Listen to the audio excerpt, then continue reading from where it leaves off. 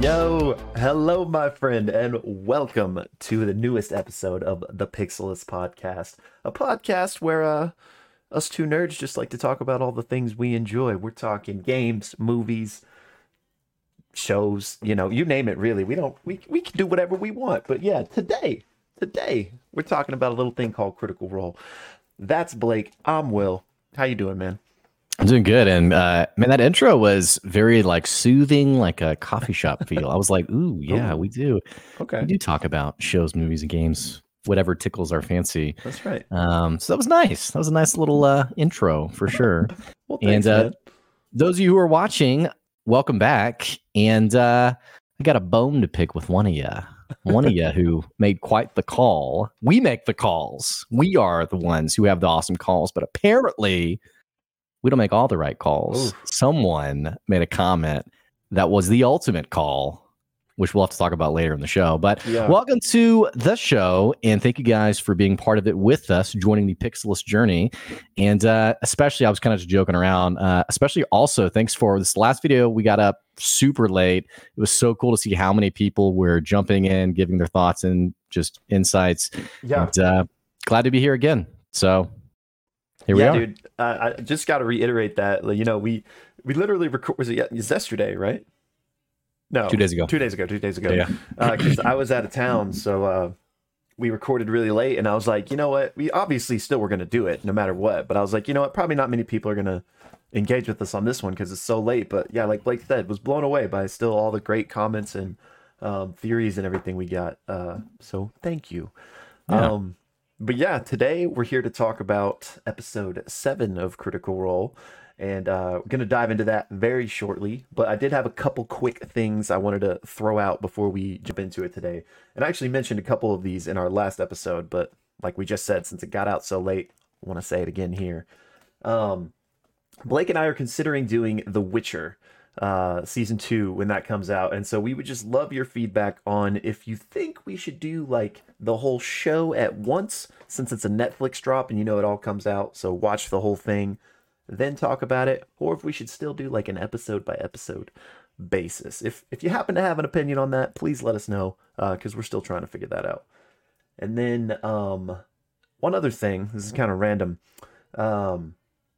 but Critical Role released their first novel recently. I'm not sure if you've seen this, Blake, but it's called Kith and Kin, and it's about two of the characters from Campaign 1. I've actually been making my way through that. I know you haven't seen Campaign 1, so I don't know. And it's a prequel to Campaign 1, so it's not like you would have to have seen it. But I was thinking about potentially when I finish, we could do like a spoiler-free review on it. And so even that way, even if you still haven't checked it out, maybe you could still like be the audience stand-in to, you know. I don't know. It was just an idea. So if I'm like, he did what?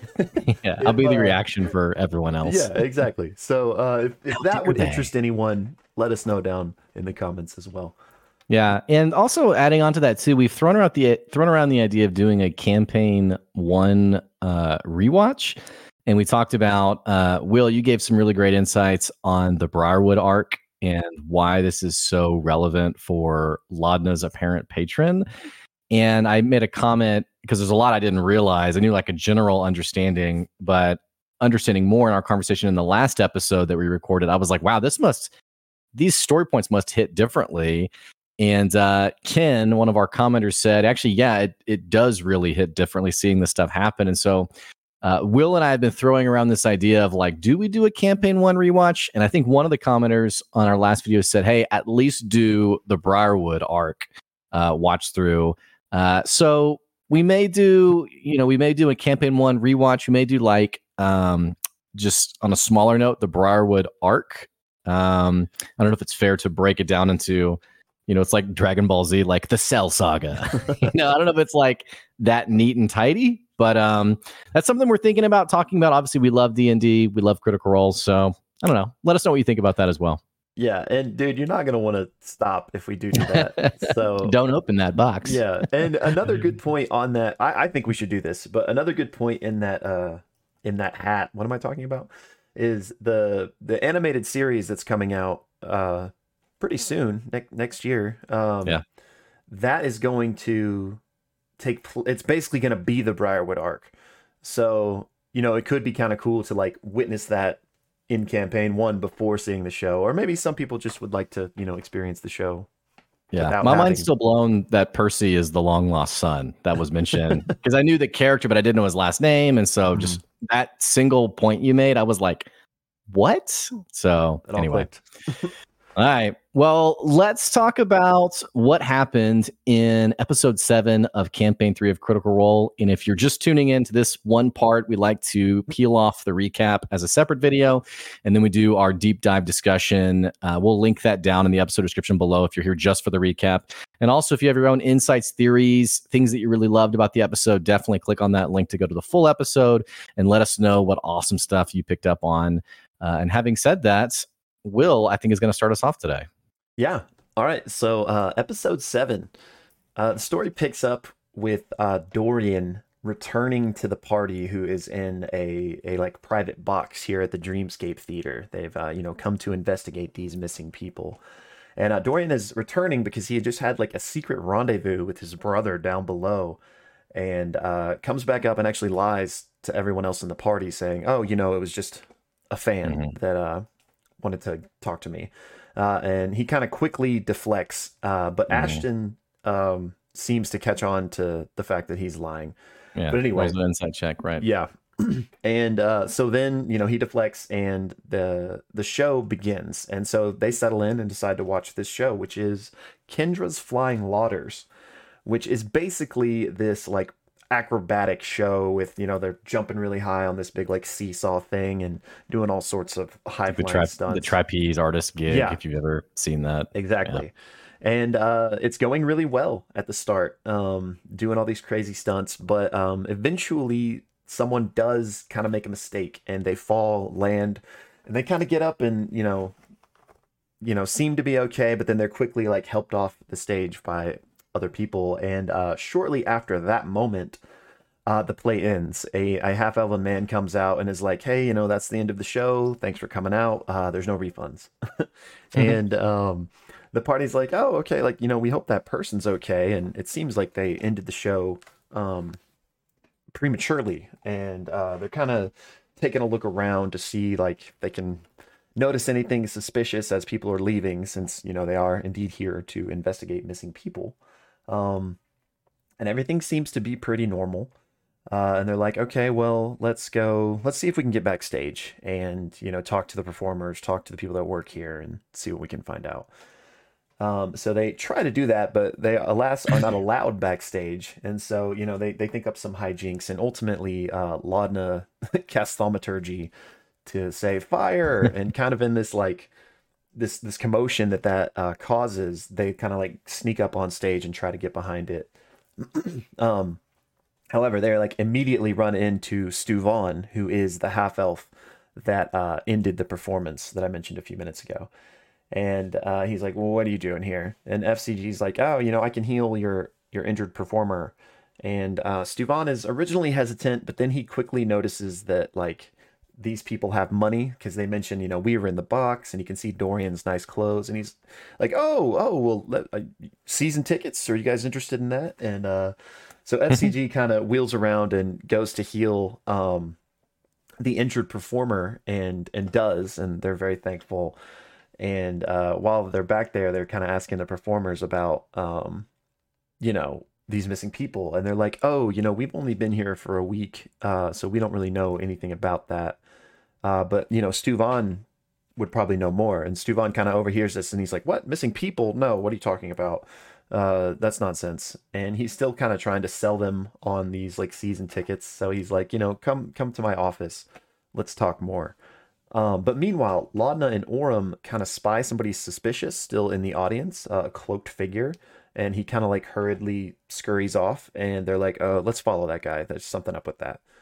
So they go out there, while the rest of the party follows Stuvan to his office. And he, briefly tells them about all the shows upcoming and everything, but they quickly change the subject to these disappearances. And he's pretty defensive about it, but he eventually relents and begins telling them basically all about it and says, you know what, if you're really here to try to help, you can't do any more harm than the wardens did. So, go nuts.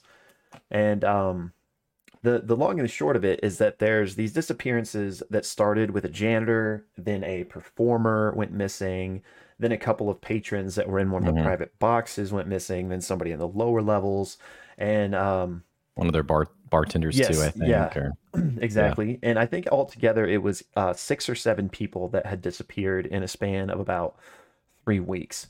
So, they questioned Stuvan a bit for everything he might know about this. But ultimately he's like, you know what, here, I'll tell my people you're here.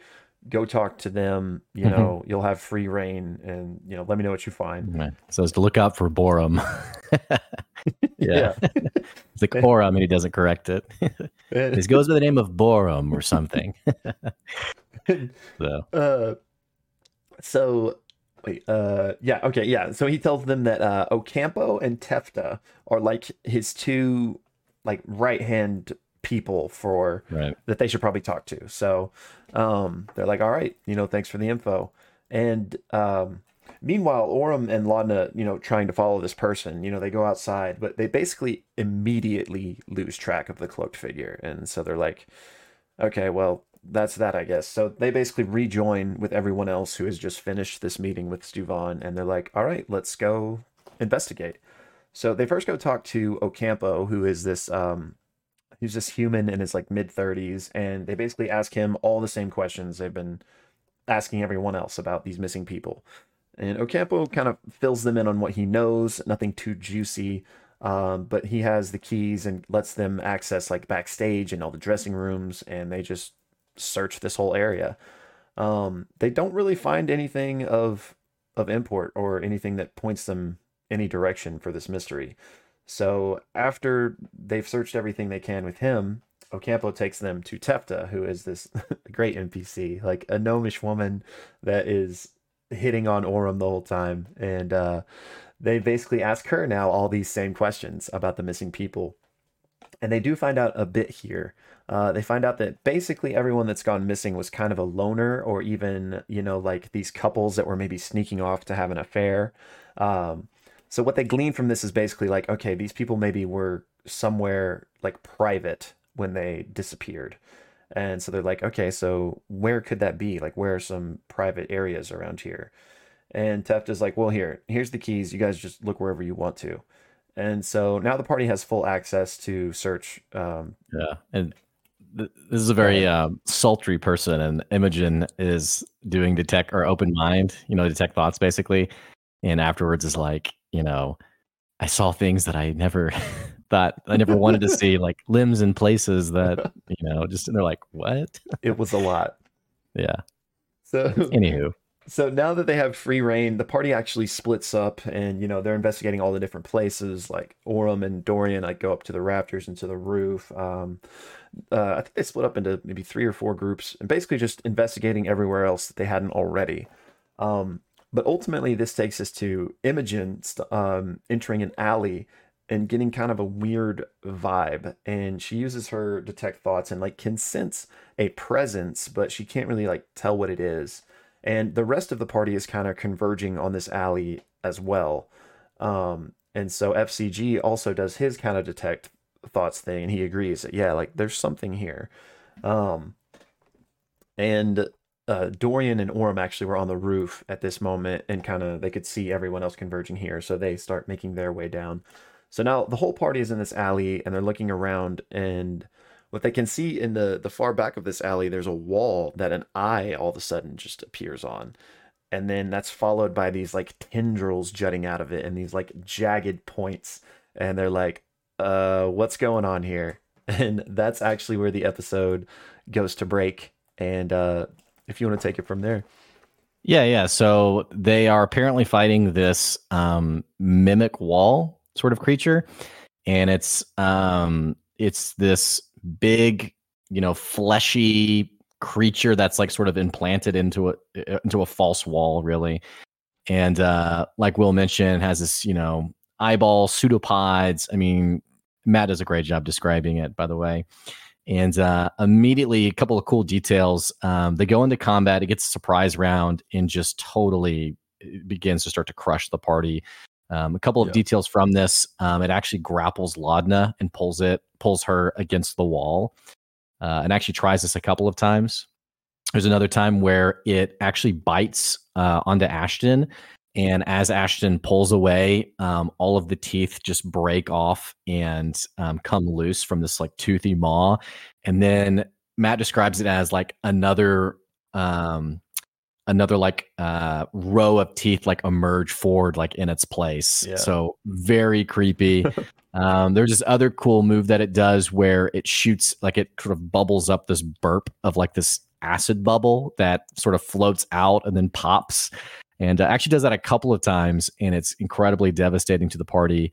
And even towards the end of the combat, Orym actually gets seemingly he's on his way to getting swallowed by this creature before they finally are able to kill it. We also get a couple other cool things that happen. The party as a whole, they do a terrible job in terms of rolling to hit, even though the combat's only a few rounds. They have quite a few attacks that just flat out miss. And there's some jokes. I think Dorian jokes like, it's a wall. How hard could it be to hit? And Matt's like, well, you know, doors are harder for you guys, which is a callback. I think it's a callback to previous campaigns, but especially I think episode 2 or 3 when they were trying to break into one of the tavern doors and couldn't seem to hit it for some reason. So there's a lot of jokes around that. Ashton is rolling really poorly also, by the way. And then FCG is, in true spirits of being FCG, is making these motivational comments of, you know, we all have these, you know, these metaphors of walls in our lives that we have to overcome. And it's sort of like tying it to like, let's overcome this wall. And, you know, even though the party's getting pretty much trounced by this monster, there's really not I would say there's really a deep sense of danger. No one gets knocked out. In fact, Laudna actually almost gets knocked out before FCG does his or their transfer pain, I guess, link thing. I can't remember what it's called. Transfer suffering, that's right. And actually pulls 7 or actually halves the damage that she takes, which prevents her from getting knocked out. So anyway, the combat happens. Fern actually, and again, we've seen this in EXU, but if you didn't watch EXU, Fern actually uses her Summon Wild Spirit bonus action to have Monkey jump out, and Monkey sort of explodes into this little mini fire elemental. And again, a signature move from EXU, begins to throw flaming poop at the wall. Anyway, a few rounds of combat go by. The final blow is Dorian does one of my favorite abilities, Chromatic Orb, and hits a natural 20, does over 30 points of damage, and it goes from like, oh yeah, it hits it pretty good to, whoa, okay, how do you want to do this? And it was just an awesome moment. It's always great seeing everybody cheer when those things happen. Yeah, I thought about you when that happened, that Chromatic Orb. Yeah. So I played a campaign where I really like to use Chromatic Orb. So anyway, all this to say, they defeat the Mimic, and on its corpse, they discover the really like leftover metallic objects that haven't quite decomposed or been burned away in this acidic creature. And it's pretty clear that these are sort of like the leftover items of the patrons who presumably had gone out to the alley and were swallowed up by this creature. It's also at this point where some of the staff come out to investigate the commotion. Some of the wardens come and show up. The guards people of Drusar also show up. And I think even as Stuvan comes out, one of the wardens like hits the dead body and is like, I killed it. I did it. You know, and it's like, yeah. And Stuvan's like, great. You guys are still so helpful. Yay. Because there have been some comments around how the wards were like totally useless and all this stuff. But all this to say, they do make their way back into Stuvan's office, and Stuvan offers them a chest of gold, and the party's able to persuade him for some membership tickets, which he had been trying to sell earlier. Yeah. I guess for the rest of the season, for the rest of the year. I'm not sure. Like season passes or something. Yeah. And he's like, all right, fine. You know, and they're like, you know, we totally just saved your place. Like, come on. They make their way back out to the alleyway, and pick up some of their weapons that they had like thrown at the monster and some things they had stuck into the monster, things like that. And they also, in sort of their conversation with one of the staff people and with the wardens, they come to find out that some maintenance had been being done in this alleyway just a few weeks earlier. And it seems like this fresh improvements to the alleyway coincidentally coincides to the arrival of this mimic and the first patron disappearing. And so they actually ask, okay, who was responsible for actually, putting in this wall. Right. And let me see the name. The Treshy House Masons Guild, were apparently the people who put in these improvements. And so they start to wonder, was this something nefarious and even maybe intentionally done to harm the Dreamscape Theater? Also, as this is happening, they start to notice someone who is sort of slinking off to the side in the alleyway. And they're like, what's going on with this person? And immediately realize it is a small gnome figure with, if you thought Bertrand Bell was old, this person is similarly very old, with gray hair coming out of his cowl and even out of his ears that he points out. And this is Chetney Pokapy, a gnomish, I think, rogue. Mm-hmm. And Travis Willingham joins the table and presumably assumes the role of his character. So Chetney mentions that he's been looking for a friend, and I'm assuming in seeing this fight happen, thinks, hey, maybe this party can help me out. I don't know. Yeah. And so that is essentially what happens, and that is episode 7 of campaign 3 of Critical Role. Yep. Ooh. So did I miss anything, or is that, I can't remember if that was... No, I don't think so. Yeah, okay. I think we hit it. Now might be a good time to say, Ness O, you monster. This guy put a comment in our last video, because we talked in our last video on who is Travis's character. Mm-hmm. You actually said, hey, I just have this thought, maybe it's not Ashad Brezio. And I'm like, well, who else is it going to be? I mean, it's clearly going to be Ashad Brezio. And you're like, but maybe it's not. And then Ness O commented and said, hey, some clever detective work. It seems like it is a yet to be met character, Chetney Pokapy.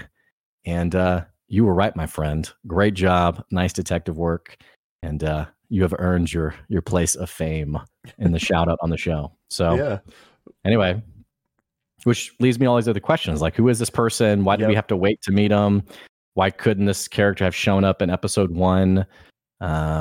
Pretty curious about all of that. Which is why I thought it was the anger, was because it was a very neat and tidy explanation for why it had been so long for this character to show up.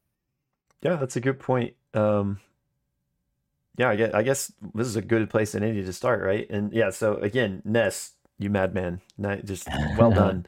Great job. I guess since it's not a spoiler anymore, what he specifically did was they're apparently like Critical Role registered trademarks, and it's like this information you can find. I don't know where to find it, but apparently it's findable. And like they noticed all the character names had been trademarked, like, Ashton, Laudna, Imogen, or whatever, but not Bertrand, but instead Chetney. So people were like, oh, that must be Travis's character. So a little bit more on Chetney himself in a second, but I guess as far as why he, was delayed, the only even like breadcrumb of information I could point to is, I think it was the episode where we lost Bertrand. Matt sent out some tweets that night about, that wasn't Travis's character. He just said that kind of like the JRPGs we grew up on, sometimes you have a party member join later in the story, and then he just said Travis wanted to do that. So maybe it was just that type of like flavor moment and not really, something cooked into the story as far as maybe totally right. But I was surprised. It's funny that, he's an even older guy, like you said. I thought that maybe like his character Bertrand would be just like a complete disconnect from what he ultimately was going to do. And I'm sure they will be vastly different, but it's just funny that they're both. I was expecting like a dark, moody, yeah, the edgy character we all played when we were kids. exactly. But so, okay, given that information I just said about the trademarks, that's kind of what I want to preface this next thought is because I had the thought, and I've also seen some other people be like, well, what if this also isn't his character? Like, what if it's another kind of like misdirect where, he's just going to be this for a short time, and then maybe his real, like, maybe Travis does this 8 times this campaign, which I do kind of like that idea. But the fact that the name was trademarked along with all the rest of the casts makes me think that this probably is his permanent and character. I know Matt Mercer had a tweet about, I guess this is an inspiration from a previous character that Travis had done, Chutney Chocolate Cane, I think. Yes. A character for like a Christmas one shot, I guess. Yep. Outside of the EXU universe. And I think either Matt tweeted this or Travis tweeted it that he had so much fun with that character that he had been wanting to go back to that character, which again, to me, seems to confirm that this is his permanent character. It's also level 4, which lines up with the rest of the party, whereas Bertrand was level 5, everyone was level 3. So all roads seem to be pointing to this being his character. Yeah. And not to keep praising Ness, but he called that aspect of it as well in his comment. He was like, I think Chetney might be like the Travis's canonical version of Chutney. Sorry, I'm going to get these names mixed up. That seems to be the case. I was a little, when I read this comment before, seeing last night's episode, and I was like, okay, that's very interesting, but I didn't know how I felt about like pulling a non-canonical character from a one shot and placing him in the canon. But since it's just kind of like it's not like as if it's that exact character lifted in place. It's just like a character that's kind of like molded after that one. So I feel much better about that. Just because, and the one shot he's from is great. I definitely encourage everyone to watch that if you haven't seen it, because it's Christmas themed, so it's like now's the perfect time to watch it anyway. So I don't want to spoil anything from that one shot, and a lot of people have been talking about it. So if you haven't seen it, kind of avoid that and go watch it because it's worth it to not have it spoiled. But there's just some implications where, like, if he was literally lifting that character and bringing it here, there's some like questions and weird things that would. But that's not the case. He's just an inspired by, I guess is a fair way to say it. But super excited about this. It is a rogue, is that right? Yes. Okay. That's what his they have the little like character stat nameplate artworks, and it said rogue on there. Okay, yeah, which we had said we thought rogue would be probably a good final addition to the party. Yeah. So it seems to be the case. Whether he'll use roguish weapons or his little woodworking tools that he seems to also have. I'm excited to see the flavor. Every character so far has been totally phenomenal. So I'm excited to see his character break into the party mold. Me too, man. And it's like there's such an assortment of characters, like they're so different. And it's like this is such a weird amalgamation of like personalities and stuff, and so especially throwing this now Chetney into that mix, I just can't wait to see what that turns into. But so old man Travis is here to stay. Yeah. Well, and there is talking about it being a weird amalgamation of people. We didn't mention this in the recap, but there were again a few more questions to NPCs on what's the first word that comes into your head. It seemed like they got a little bit closer with either Stu Vaughn or one of the other staff people, I think called them Lucky. And so they were like, the Lucky Bells. And they're like, okay. So it seems like they're getting a little bit closer, but at the same token, I think Laudna was like, okay, this question is really taking us nowhere. Yeah. Because they also got an answer like way out of left field. So. And I like how they're just putting it all on Matt. They just keep asking every NPC, like, what should we be called? Yeah. Well, and maybe now with Chetney in the group, now they are allowed to officially land on something. I don't know. That's true. Maybe it was a rite of passage to wait till everyone was actually there. Yeah, fair enough. And it is hard to come up with a name. I mean, I haven't been in part of too many campaigns, but it's always like a thing, you know, you gotta like, well, is this cool enough? Do we like this? Mhm. I don't even think the campaign where I DM, you didn't even came up with the name, did you? Yeah, we were the Mighty Shields. Oh yeah. Yeah, I yeah. forgot. That's right. But That's it was a bit I mean, our characters were also a bit that was more just like to convince people to pay us money. We weren't Yeah. really that mighty, I guess. But So it's more of a and con. then and then in the campaign that I'm DMing, I just gave them a name and they just were like, okay, yeah. Oh, what is it? Finnicker's Fearsome. Oh, is that one of the characters' names or like an NPC? Finnicker is one of the towns. Oh, okay, It's cool. the original town that they met up in. That town actually was destroyed though, and so What? I don't know what they'll call themselves now. So, but yeah, like coming the up with a name alliteration. can be, coming up with a name can be. Oh, and it, you know, like a classic DM style. It's, you know, you just come off the top of your head. Finnicker's Fearsome. They're like, Yeah. okay, yeah. Or like Matt mentioned, you know, flying otters. You know, and he's like, why did I say that? Like, Yeah. I can't DM otters now. And there was even a great line in this episode where like he had one of the audience members like, where are the I thought it otters? was otters. Yeah. Yeah. So That was great. those great moments as a DM where you just like off the top of your head, and then your players are like, yeah, okay. He put a lot of work into that. Yeah. So 100%. anyway, yeah. Well, what from this episode? I mean, it was a, first of all, we didn't actually have this question answered of like, what'd you think of the episode, reactions? Oh, right. I really liked the episode. I'm also like a shameless Critical Role fanboy, so it'd be hard for me not to love a Critical Role episode. We were talking prior to recording. Didn't feel like there was a lot that happened, but still a great episode. And there is more questions again about, you know, what's going on in this town and what sinister things are happening as well. But what was your reaction to the episode?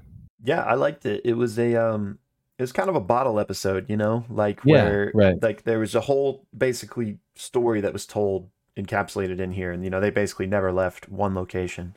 So that was fun. I thought that was a really cool like one shot, if you will.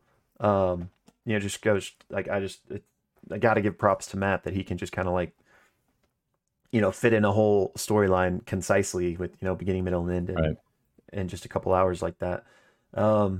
Yeah, so I liked it a lot. It kind of reminded me, I don't know why I had this thought, but I was like, this would be, if they ever make it to campaign 3 as far as the animated show, I was like, this would be a fun episode just to be like the murder mystery at the theater. Right. But yeah, that was a very long-winded way to say that I liked it, and I liked the fact that we got, you know, like the whole self-contained story. Obviously, there's plot threads still there about, you know, who did this and stuff, but you know, for the most part, found the monster, killed the monster. Yeah, it was interesting how Stu Vaughn, I assumed Stu Vaughn had like connected with Esteros at some point to like, because he pretty much had said he was out of answers in terms of what to do to solve his problem. Mm-hmm. And it's interesting that Esteros seems to not only have an insight on things that are happening under the surface, so to speak. I mean, things that aren't common knowledge, because obviously Stu Vaughn had worked to really keep this as a bit private. Right. So not only does he have an insight as to the things that are actually happening, but does seem to really be a anonymous benefactor who is trying to help other people. I mean, because again, I had assumed it was like, oh, you're one of Esteros's people. Like, thanks for being here. But instead, it was like, why are you here? Like, who sent you here? Like, what's going on? So that was interesting, I guess. Did they reveal that that's who they worked for? I don't think they did. Okay, yeah. I don't think so either. I don't think they did. I think he did ask, though. He was like, you know, what's going on here? Like, why are you guys so motivated to help? Yeah, he's like, what's your angle? Mm-hmm. And I think sorry, it's so hard because they've had to answer this question so many times now that I'm having trouble remembering if this actually happened in this episode or a previous one. But I think they did have like the similar, like, we can't say who, you know, someone, we're here on behalf of someone else. Like, we're just here to help, something like that. Yeah, I think. Yeah, and it is interesting that, like, you know, last episode we talked about how Yash told them, you know, there's a lot of rumors about Esteros, and we were kind of like, you know, do we think, you know, he may have killed Mistress Prudage, or, you know, and I do think that, like, everything we've seen so far seems to point to the fact that he's on the up and up. Like he really is Yeah. trying to help. But uh, uh, I still want to know. I feel like there's still more there. You know, like even though he is does everything seems to be pointing to like a positive. Why is he doing all this? You know, is it like Right. my best guess is that he did love Miss Prudage because that's my personal Yeah. theory right now. Madame Prudence. And Yeah. like maybe he's just this is his way of like trying to continue her legacy. Um, Yeah. That's fair. but yeah, part of me wonders if there is some sort of not necessarily sinister, but like something else that's maybe a part of this, and it is not necessarily all for the good of mankind, you know? Especially considering we have this whole vampire realm of mystery going on as well. Yeah. Maybe he's a werewolf. I don't know. I think he's something. I mean, it seems like there's something happening there, but For sure.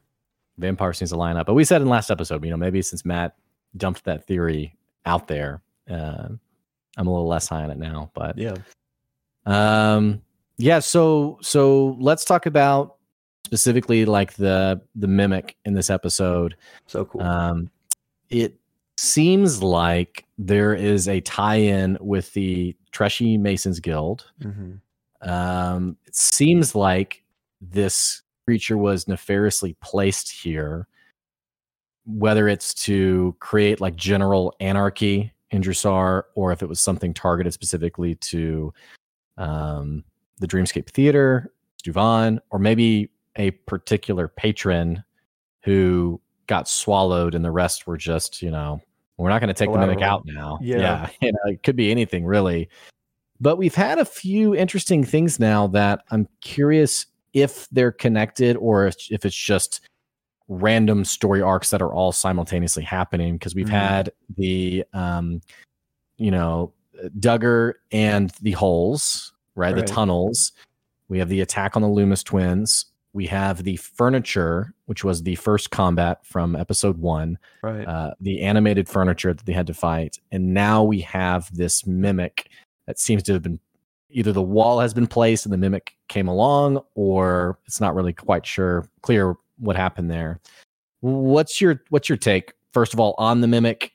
But then I would love to hear also like your thoughts on like the grand narrative that's happening. Yeah. It definitely seems like this mimic didn't just wander there, right? Like it definitely feels this was orchestrated in some way. Now, so if that was the Masons Guild or not, I'm not sure because we don't really know anything about them. Like that could also just be the cover, you know, like maybe it wasn't someone in the Masons Guild, but they took advantage of those renovations. Right.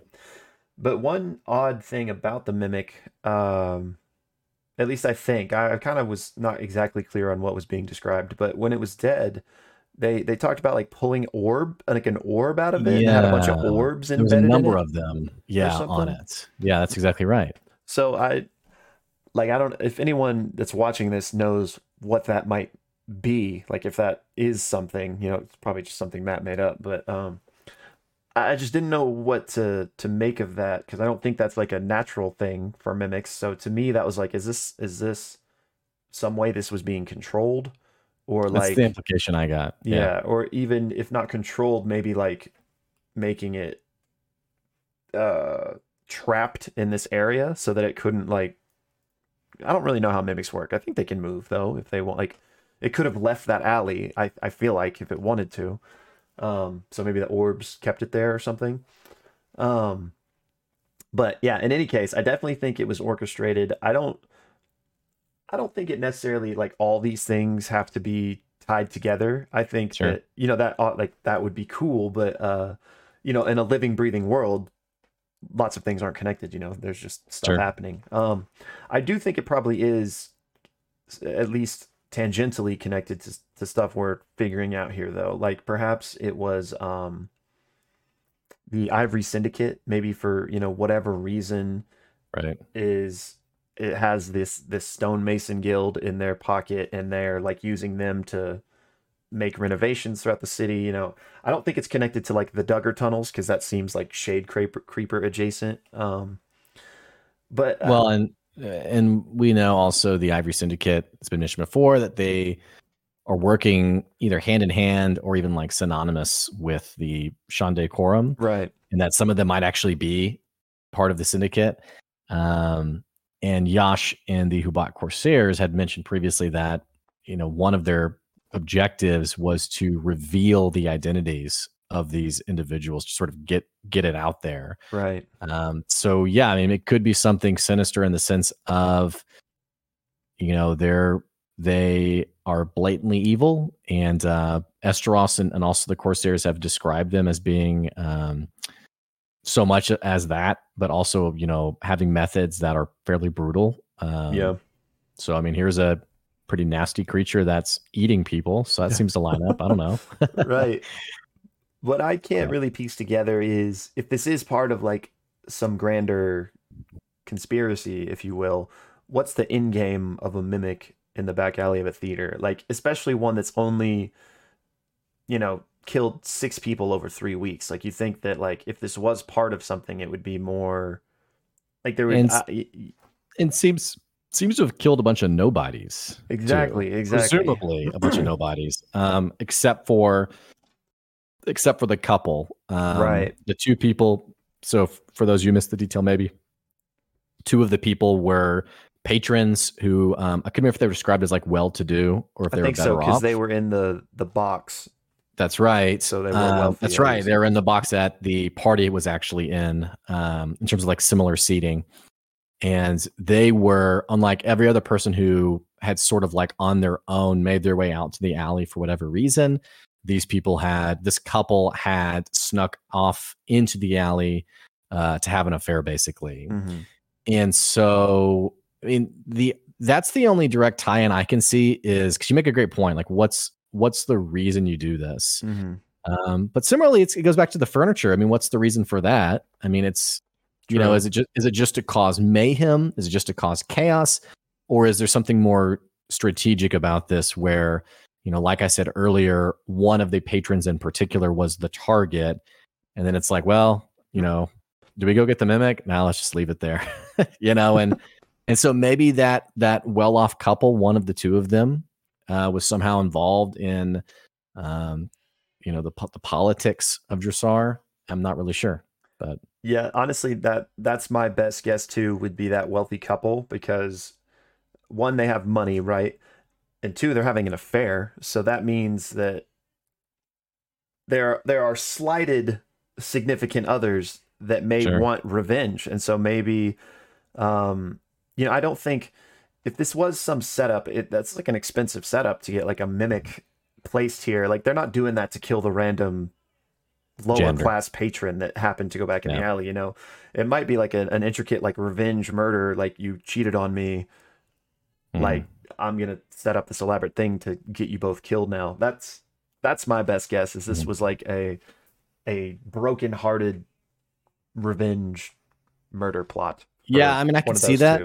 I could see that. The other thought I have is Matt had mentioned through an NPC in a previous episode how the Mahan houses, the nobles, like we see in many stories, are heavily involved in the politics of the town that they're in. And so that's my other thought, is maybe one of these 2 people involved in this tryst was part of some kind of political, some decision that they were making, like some influence that they were trying to push or promote, like a decision they were trying to see happen, and someone else was like, we don't like that. And so and maybe flat out killing an important political figure would be a bit too out there, and so they needed something that wouldn't have any kind of evidence. A lot of people, they just disappeared. But then on the same token, I guess that doesn't really line up with the fact that there hasn't been talk about an important political figure who's disappeared. It's just been, patrons, they haven't come back. So I think that's the challenge of the theory that I have. But anyway, I mean, and we may not ever see what, was the end game. It could be that it was just chaos for chaos. I don't know. But we do have the name of the Treshies Masons Guild. And we also have Chetney, who's joined us as well. Yeah. And they did steal one of those orbs. So perhaps if and when they figure out more about what that is, that could shed some light on this.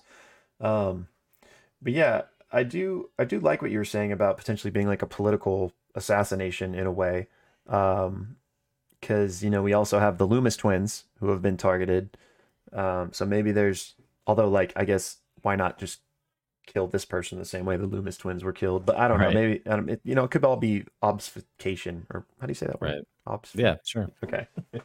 We like big words. But yeah.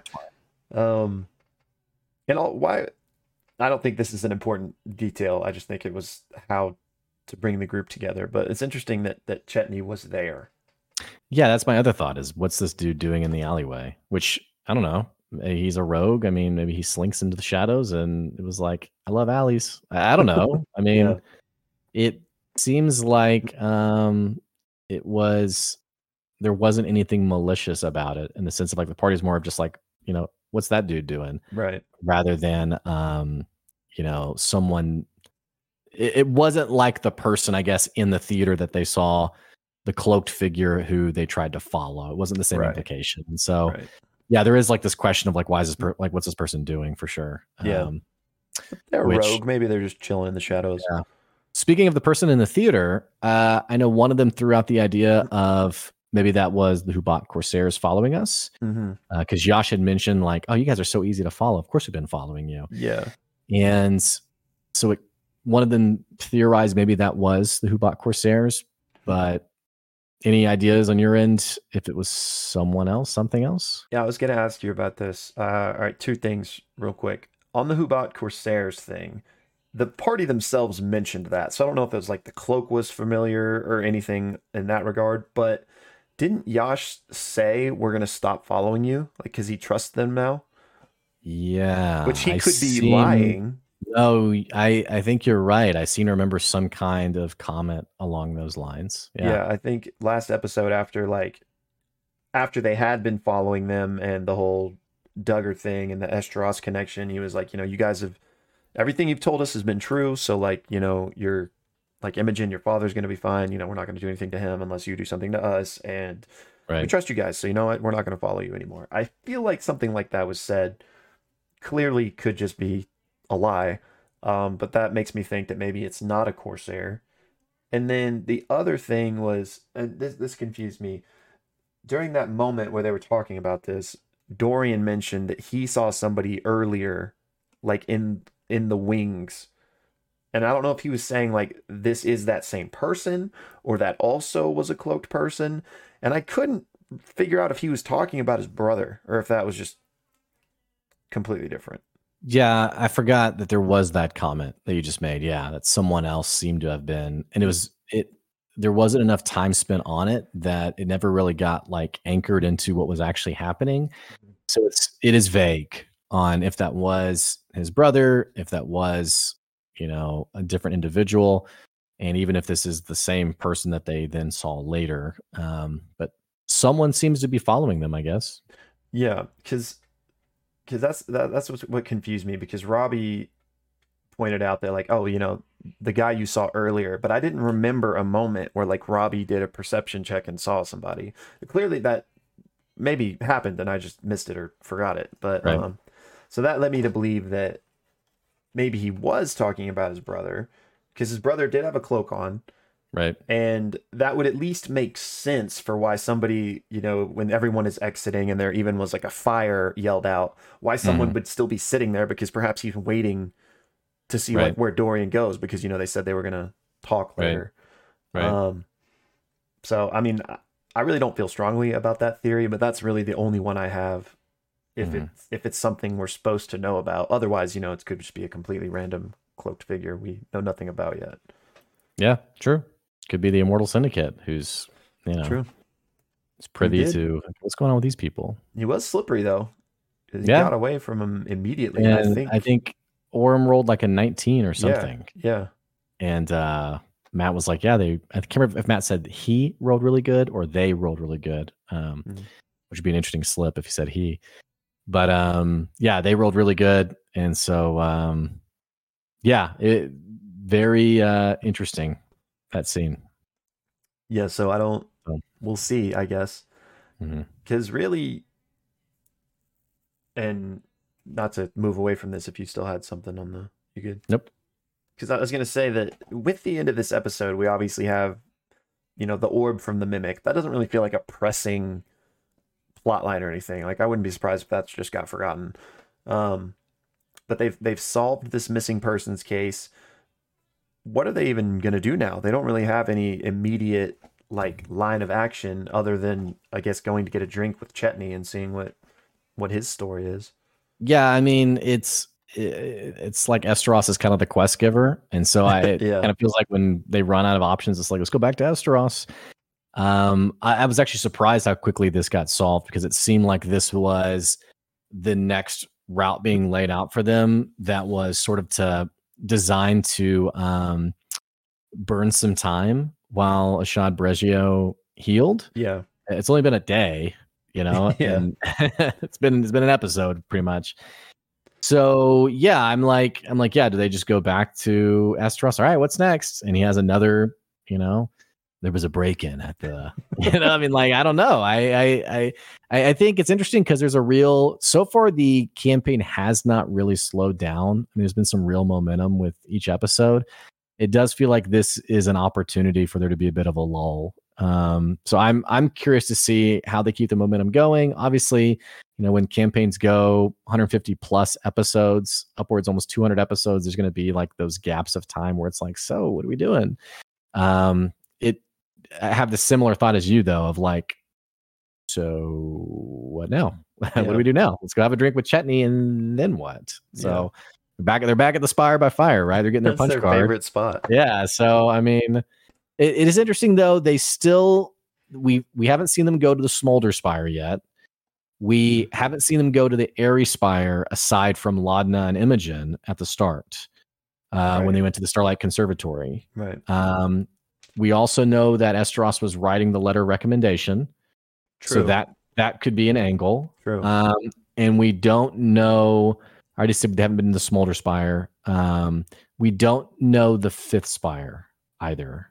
Do we? I don't know it. I mean, it maybe has been mentioned, but I don't think we've had the fifth one named even. So it's a bit curious. Unless I may have missed it. So you guys who are listening now, you might be like, okay, yeah, of course it's this. I don't think we've had the fifth spire mentioned. There are 5, right? 5 spires, I think. Yeah. So that's a whole nother element of the story of, there's a lot to reveal there still in terms of that. So while I say it's kind of vague as like, where do we go from here? I do see a couple of angles that could lead to the next big thing. So I don't know. Yeah. And it's just like, just because they don't currently like know what the next thing is definitely doesn't mean that there's not like 100 things out there. Cause like you said, they've literally just been going back and forth between the Lord Esteros. Yeah, and the Spire by Fire basically. Right. So they really haven't explored Drusar like at all. Like maybe 20% of it. So I feel like there's a lot left to uncover. Obviously I think Chetney might lead to an immediate thing. I mean, we know he's looking for someone. That could be like an immediate thing he's doing, or that might be like his entire campaign arc. You know what I'm saying? It feels like it wouldn't be the former, because the party is so immersed in like the momentum of the work they're doing for Esteros that for like we know Travis obviously, but like story wise, random person who's like, hey, I'm looking for someone, can you help me? It's weird to me that they would be like, yeah, let's, we can get back to Esteros later, I guess. Like, let's go help with this person. Like, I just don't see that happening. So I do think it is more of what you're saying of like, this is like the first clue as to this person's story arc that'll unpack over the next several episodes. But I don't know. I mean, maybe he's like, I'm looking for someone. It's, John, who has a son named Duggar. And we're like, like maybe it's, I don't know. All this conspiracy. It'll be interesting to see for sure. And then one other, plot thread we do have is that letter Ashton got. Right. Okay. Yeah. That's another big plot thread. Right. They said that they needed to do that alone. So I don't really, I get maybe next episode, Ashton will kind of do his own thing for a minute, and then, that'll lead to something too. I want more Ephid. I was about to say that. Yeah, hopefully it brings him back to Ephid the Fallen. But yeah, great character. Okay. Super good. Well, let us know in the comments where do you think it goes from here? What's your best guess on the next big thing, the next angle? And of course, we'll know next Thursday. I know since we have a little bit of time, we wanted to talk about a couple of things that we couldn't fit into last episode. Yeah. Did you have anything else you want to mention about this episode before we hit on some of those sort of hanging threads from our last video? I don't think so. Okay. You made it seem like you had something. I know. Like, I always feel like you ask me something and my brain goes blank in that moment, and I'm like, sure. Well, I know if it comes to me, I'll bring it up. Specifically, you had mentioned like you wanted to go back on FCG because we didn't really get a chance to dig into his character and sort of a big moment that happened with his character. Right. Do you want to take it from there? Yeah, and we also got a moment. We've been getting lots of moments, but we got one in last night's episode too, where Stuvan, that's his name, right? Yeah. Stuvan was once, like many before him, have been very impressed by FCG, being like, "What are you?" And that's kind of been, this recurring thing throughout the campaign. People are amazed at this talking robot, which just goes to show that this is an oddity in Exandria. This is not the norm. It almost even seems like a one of a kind type deal, like not just wow, I've never seen that before, but it's 10% of all robots are like you. It definitely feels like no one has ever seen anything like this before. Yeah. And so, well, actually, before I dive into that, one little fun little Easter egg I wanted to point out last week, but we kind of ran out of time, but I also just forgot. Was when Aurum last week, when they were playing the drinking game, and he asked FCG about like his origin and stuff. He mentioned, I've only seen one thing like you, and it wasn't even really that much like you. I think he has to be referring to Dodie, for those of you that know what I'm talking about. So I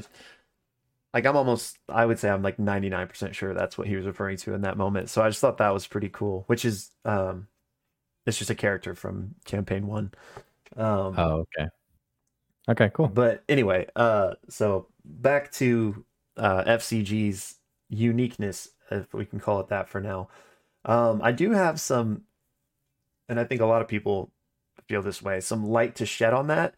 It kind of is a campaign 2 spoiler, but only in like, it's not like a spoiler for like a character moment or like a twist or anything. So I feel comfortable talking about it. Like, I do want to give this warning, and I want to ask you personally if you care if I say this. I'm like, nah, man. And then like 5 minutes later, I can't believe you told me that. No, yeah. Yeah, go for it. All right. And again, I'm not going to like give you the whole threaded of everything that happened, but just the bullet point here that's relevant is that there was a moment in campaign 2 where there basically was this robot, this automaton, that is similar to FCG in that they speak, have an intelligence. And so there was this basically these string of events that happened in campaign 2 kind of allowed that automaton to, like, what's the right word here to use? Basically brought them back. They're like this ancient technology that was like lost, and something that happened in campaign 2 kind of brought one back. So to me, FCG is like the snowball effect of that happening. So maybe he himself is also ancient, and Dancer found him and repaired him, or maybe Dancer just found parts of these old ones and built a new one. I think kind of what falls into this is the fact that, he said, I've been with Dancer with 2 years, so I'm 2 years old. But like, maybe that's just when he was reactivated, or, whatever. Yeah, it does seem like there's a purposeful like either memory wipe or inability to access. Yeah. And so that like maybe his birth. Yeah, maybe the fact that he got stuck on those memories was that he only has access to the 2 years he's been with Dancer. Maybe like he can't quite, like maybe he has tons of memories, but those are just kept from him or need to be healed or repaired in some way. But anyway, the long and the short of this was just that I think this is like technology that at least the current denizens of Exandria wouldn't know about because it's so like ancient and was forgotten. But it might be slowly trickling back in now due to some stuff that happened in campaign 2.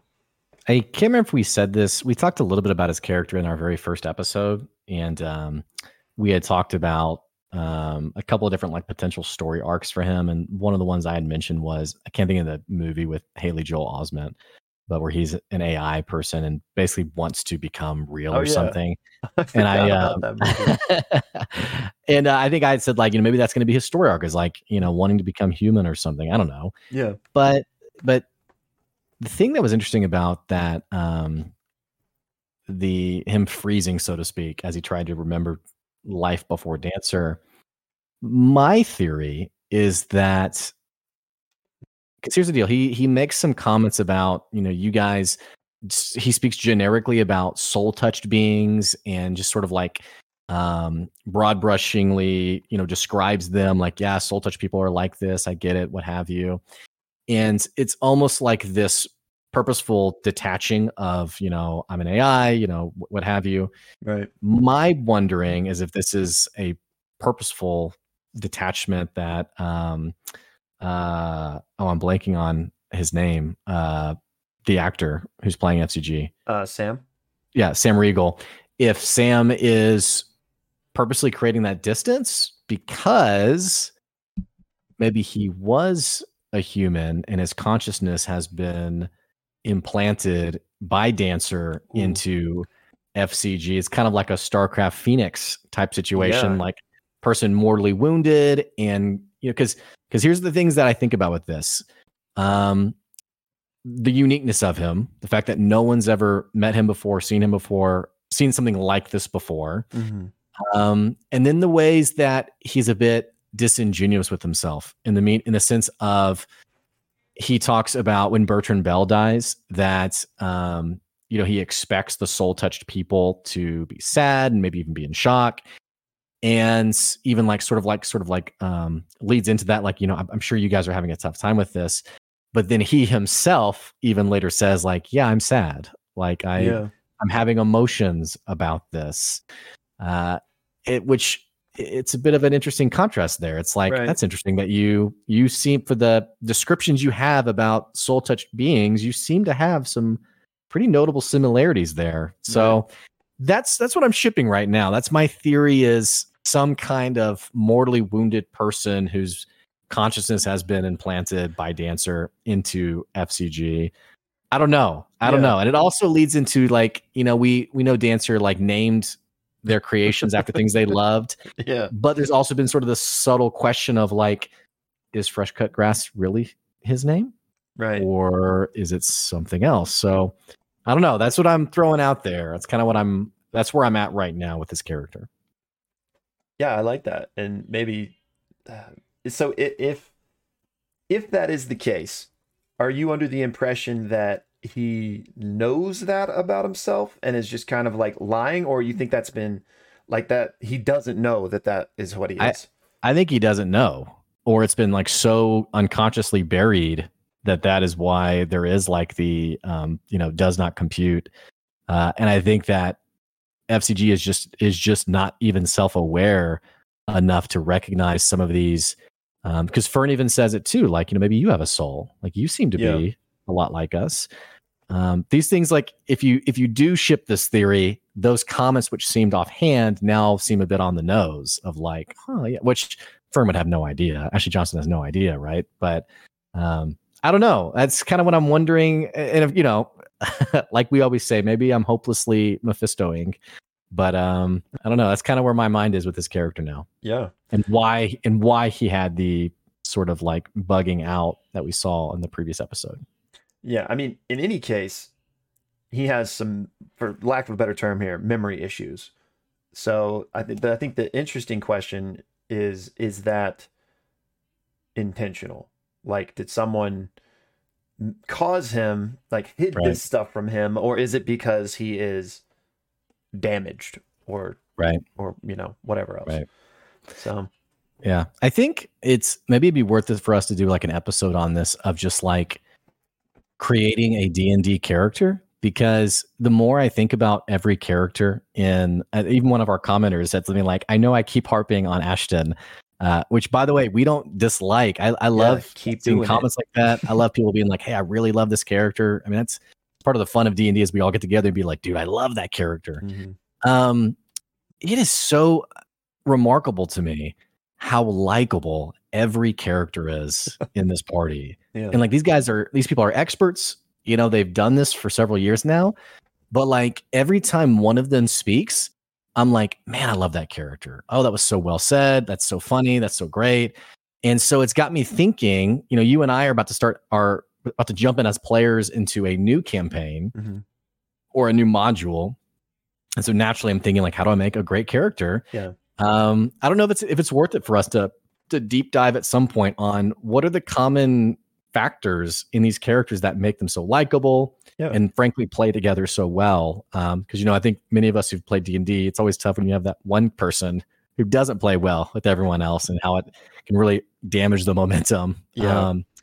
I don't know. That's a big word vomit. What immediate thoughts, reactions? No, yeah, I like that, and I think that would be fun. And yeah, you definitely have to have the right table for. I mean, I'm sure anyone that's watching this video right now probably plays D&D, or at least enjoys watching it. Clearly, so most of you probably know, or maybe you don't. But I guess what I'm trying to get at here is that if you haven't had a good experience with D&D, I just encourage you to like try again, because it's all about the table. Like, you got to have the right type of DM, and you got to have the right type of players that are all like there for the same thing, But when you have that, it's amazing.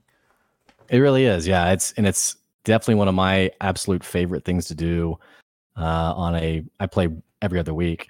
One of my all-time favorite things to do. And I mean, you're right. When you have that right table, can be really special and really fun. And when you have the wrong table, it can definitely give a bad taste in your mouth. So like Will said, if you did have a bad experience, I'd say give it another shot. So For sure. Yeah. I'm excited for the one we're about to do. I know, me too. Starting on Monday. So we'll have to, I don't know how to keep you guys involved on that. You're going to stream it. So I mean, maybe you could even upload it on the channel. I don't know if people would want to see that. Maybe they wouldn't. It beats me. So we'll see. You guys suck at D&D. Take it down. This is terrible. Yeah. So anyway, that's all I got. Do you have anything else you want to share? I think that was pretty much. That pretty much is it. But as far as like meta for going up from the table, one thing I wanted to talk about was the new intro last night. Oh, right. We got to mention that. Yeah. Yeah, it was so good. So good. So sad that Robbie Daymond seemed to have just a single shot in it, which to me communicates temporary character. Okay, that's what I was gonna say, is that on one hand he was in it, which I do think in campaign 1 they had at least 2, maybe 3 different intros throughout the course of the entire campaign. Campaign 2 they had 2.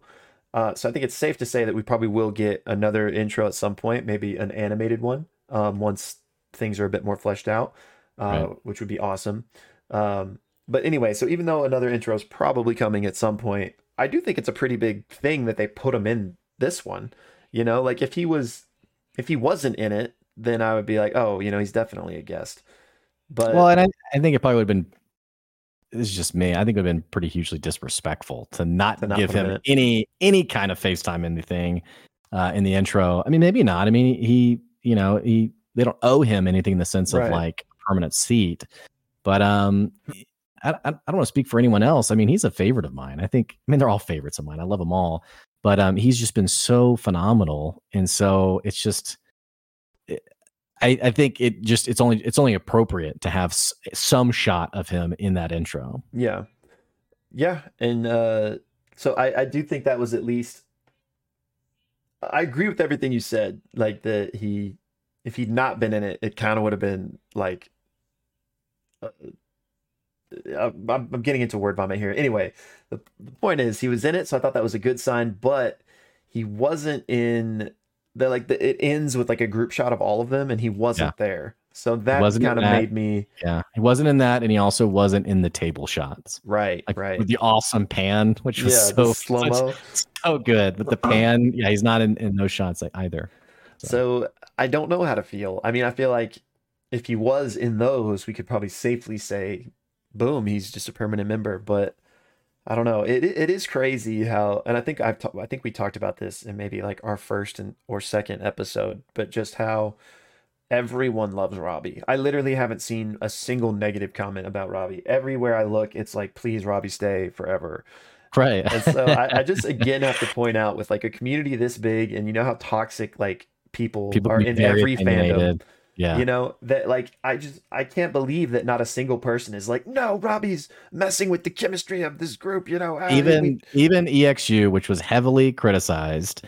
I feel like people would have like an essay on everything wrong with EXU, and then they'd be like, Robbie, you're good, man. I love you. So yeah, I don't really know where I'm going with this, but it blows my mind, and I just think just speaks to his character and his commitment to this. Yeah, I'm on the make him permanent bandwagon.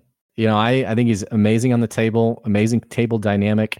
One of our YouTube watchers made a comment that he had done, I think, theater, and so there's a lot of the skill set there of like knowing when to step in, knowing when to wait, and just the collaboration that he's so naturally good at with the people at the table. I think he's such a great fit. So I would love to see him be permanent.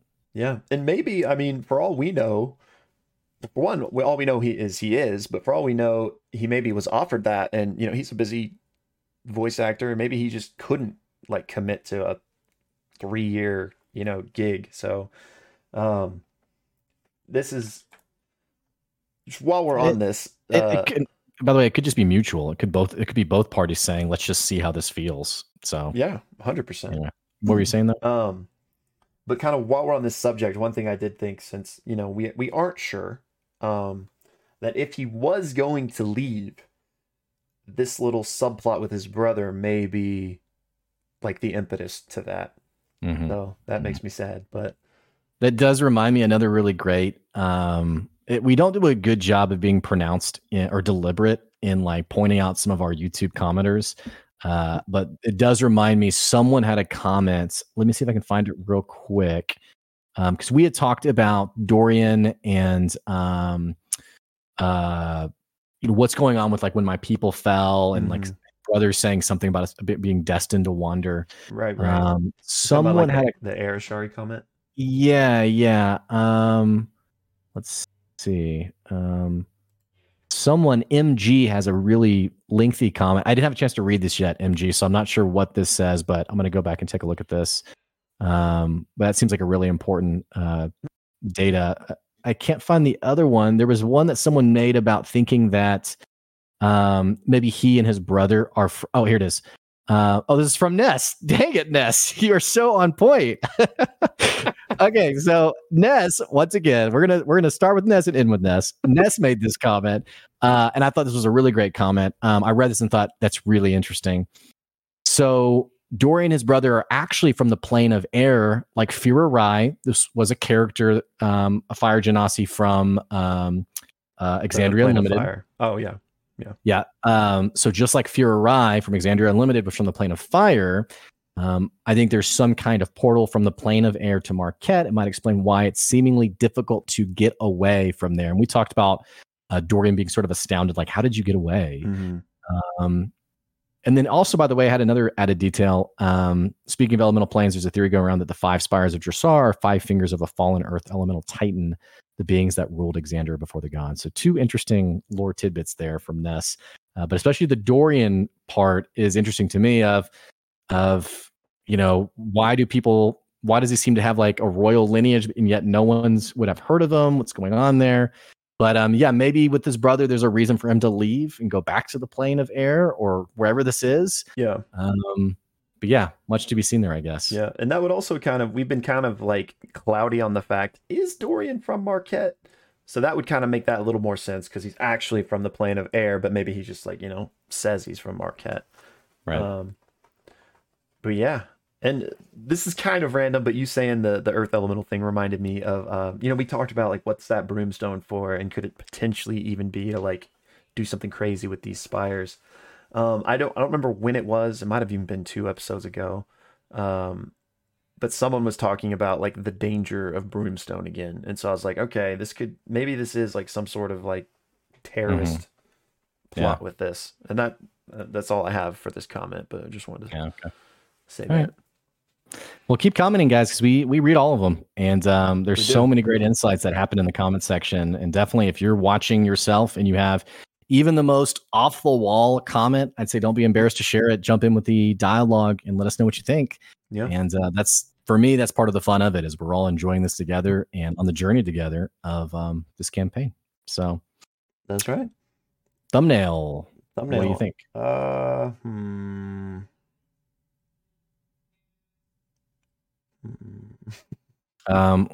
of us could be the toothy maw mimic, and the other person could be like the, grossed out, or like, like what? Or, I don't know. Okay.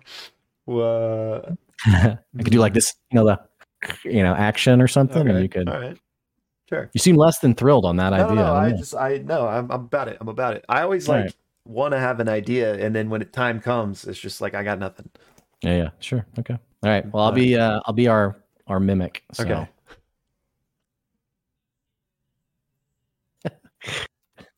I feel like every random person who scrolls is always like pausing, like, what are these? It looks weird. And then they just keep going. We're not stupid. We're doctors. Well, other than that, you guys definitely, like I said, comment below. Let us know what you thought. Don't forget, we are on Twitter. If the episode's never up on a Friday for some reason, usually like we're out of town or something's happened, you can always find updates on our Twitter at The Pixelists. Yep. Also, don't forget that we are on Spotify. The podcast is going to be on iTunes as well, or Apple Podcasts. We're just waiting for an authentication thing to go through. But otherwise, you can also follow us, listen to us there if you can't get on YouTube. But that's all we got. Thanks for listening. Yeah. All right. See y'all next week. See ya. Bye.